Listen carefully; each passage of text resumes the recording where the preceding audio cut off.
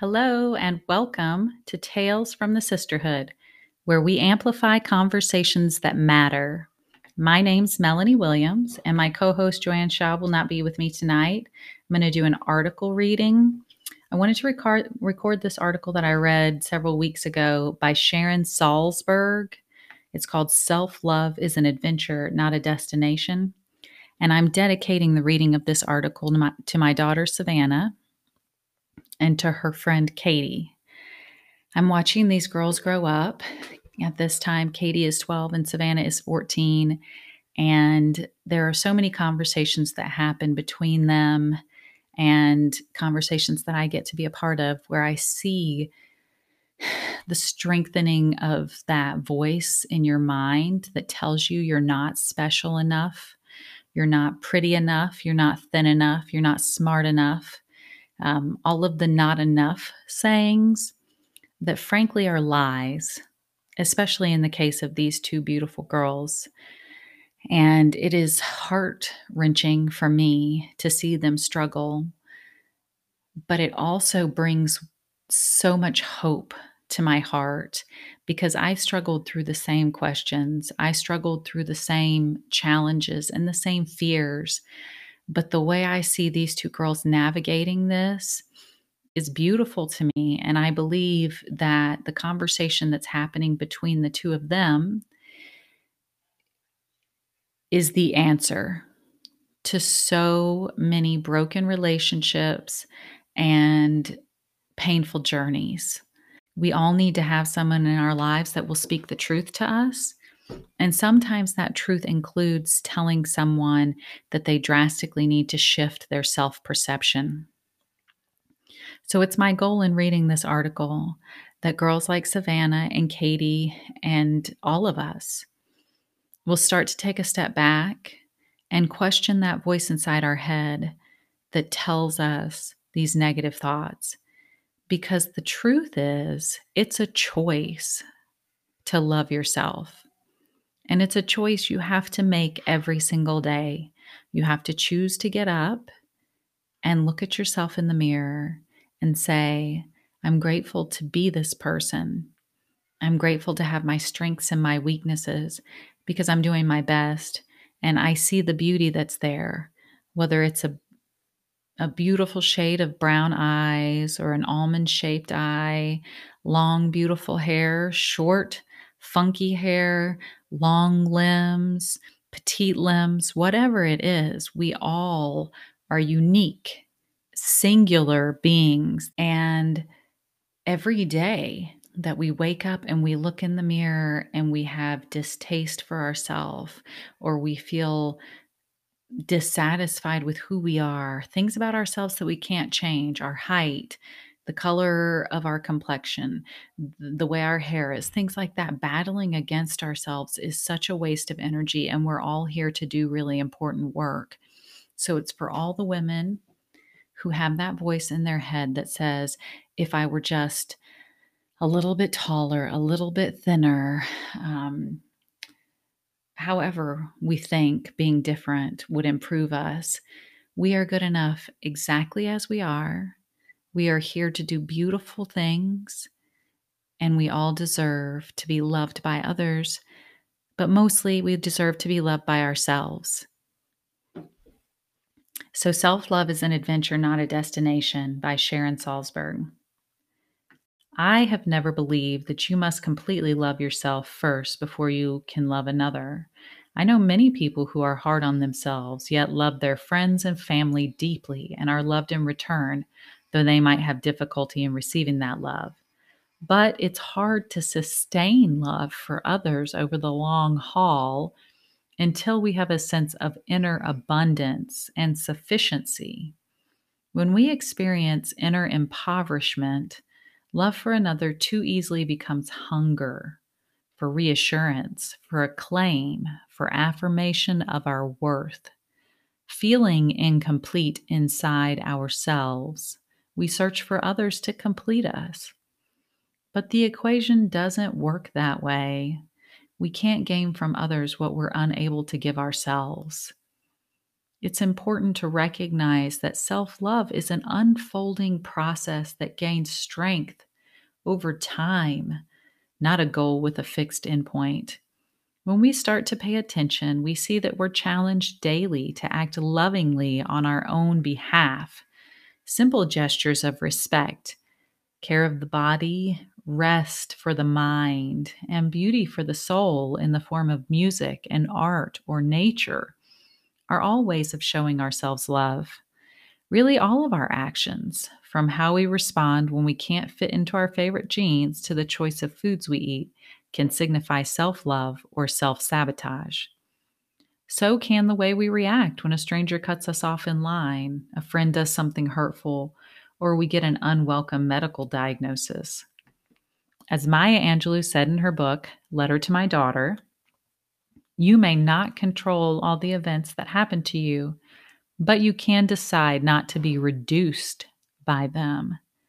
I started meditation practice as many do with the need to turn around that tendency to feel reduced in my life. Still, it takes a special courage to challenge the rigid confines of our accustomed story. It's not that easy to radically alter our views about where happiness comes from or what brings us joy, but it's eminently possible. We truly can reconfigure how we see ourselves and reclaim the love for ourselves that we're innately capable of.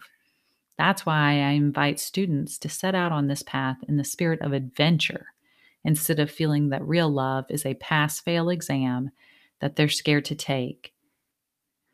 Although love is often depicted as starry eyed and sweet, love for the self is made of tougher stuff. It's not a sappy form of denial. You still might feel rage, desire, and shame like everyone else in the world, but you can learn to hold these emotions in a context of wisdom. Real love allows for failure and suffering.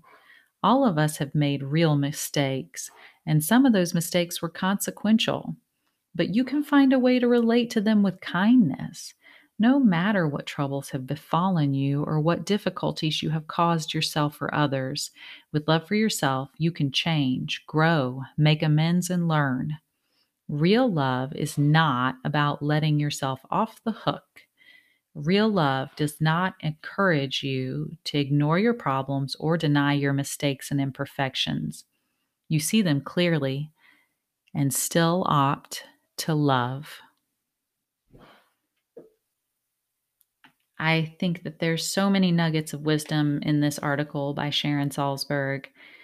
I really adore the concept of recognizing that self love is an unfolding process that gains strength over time, not a goal with a fixed endpoint.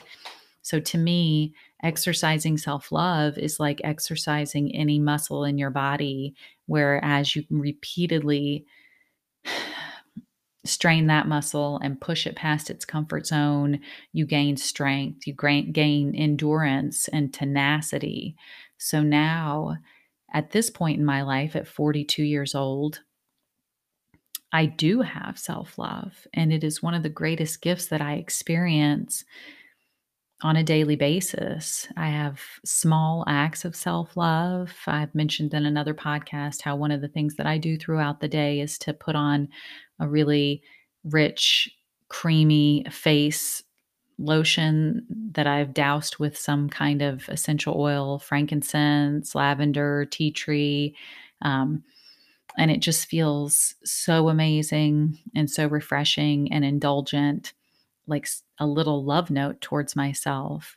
Um, I also love to have conversations with friends where my opinion is respected and desired.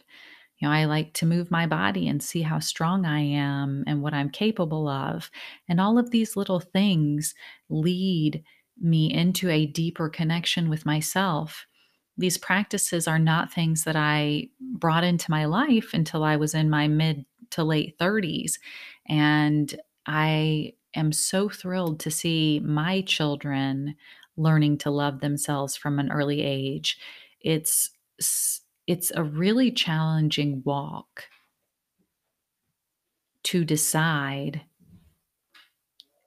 to be content with yourself, to appreciate who you are, and to find the beauty in yourself. And I think when you do that, it's such a shift. When you find your own beauty and you see your own beauty and you wake up in the morning excited about the life that you're living, positive about the experiences that you're going to have and the contribution you can make,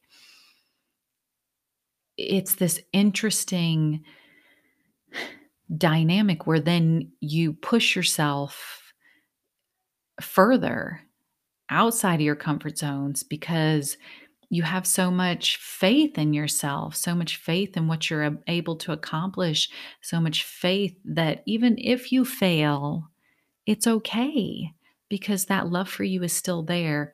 And the other thing that she talks about that I love is that feeling incomplete in ourselves, inside ourselves, we search for others to complete us. Well, here is the very harsh truth of life. And I know Katie and Savannah have both heard me say this before, but no one else can fill you up if you're not full on your own. You have to be complete on your own. And you have no control over how someone else sees you. Literally, you can try your hardest to be kind and funny and interesting and engaging, and you still might not be someone's cup of tea.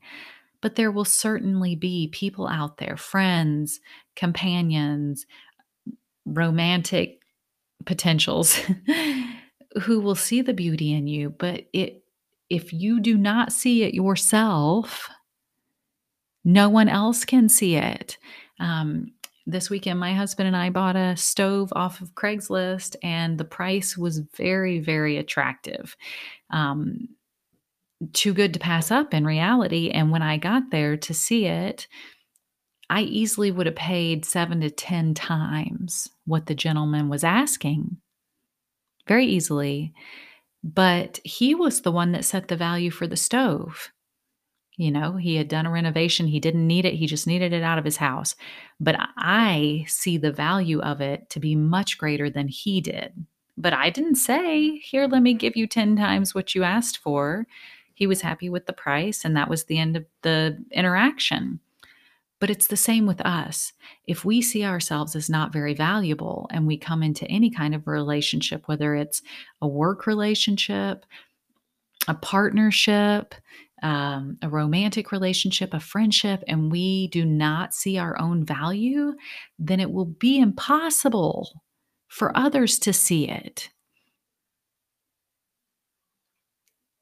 And we're setting ourselves up for an unsatisfactory life, for a hollow life, a life where love is deprived.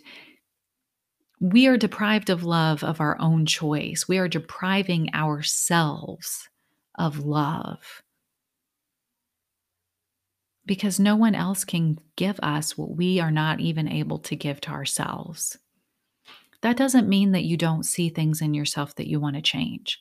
That's not at all what we're talking about. It's not arrogance. It's not cockiness. Those are not even the same thing. In my opinion, those qualities, arrogance, they come from a sense of lack, not abundance, not fullness.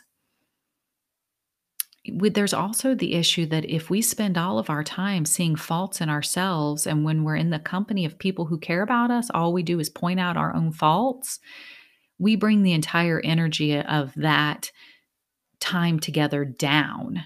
Because here is someone who loves and values us, prizes us, and we are constantly tearing ourselves down in front of them. It typically has two results. One is to make that person really not enjoy our company very much, and the other is to make that person feel less confident in themselves because here they are looking at someone that they find to be very interesting, very fun, incredibly important to them, and that person is telling them repeatedly how little they value themselves. Well, then we can start to think, well, if I see her and I think that she's beautiful and smart and interesting and fun, and she doesn't see that in herself, then maybe I don't see myself realistically. And we are the sum of the company that we keep. So we always want to make sure that we are bringing a positive element to every interaction. And that starts with self love. So I'm very grateful to Sharon Salzberg and the work that she does to bring a conversation around self love and the choice to value ourselves to people. This is a very important conversation. It truly is a conversation that matters. And I feel like self love is more of an issue. Well, I can't say this, but it is a real battle for girls growing up in this age of imposter syndrome and extreme comparison and social media to love themselves. And we have got to be the sisters. We have to be on the front lines of that because every girl that grows up not believing that she is beautiful and valuable and has something real and priceless to contribute to the world. That's another voice and contribution that is missing because we can't bring anything new to the world when we don't even think that we're anything special. So let's talk about these things. Let's bring these conversations out into the open because conversations are the antidote to shame. They are the best tool for connection and growth. Thank you so much for listening. I'd love to hear from you and what you do in your own journey towards self love. I hope you have an amazing day. You are beautiful, and it's all good in the sisterhood.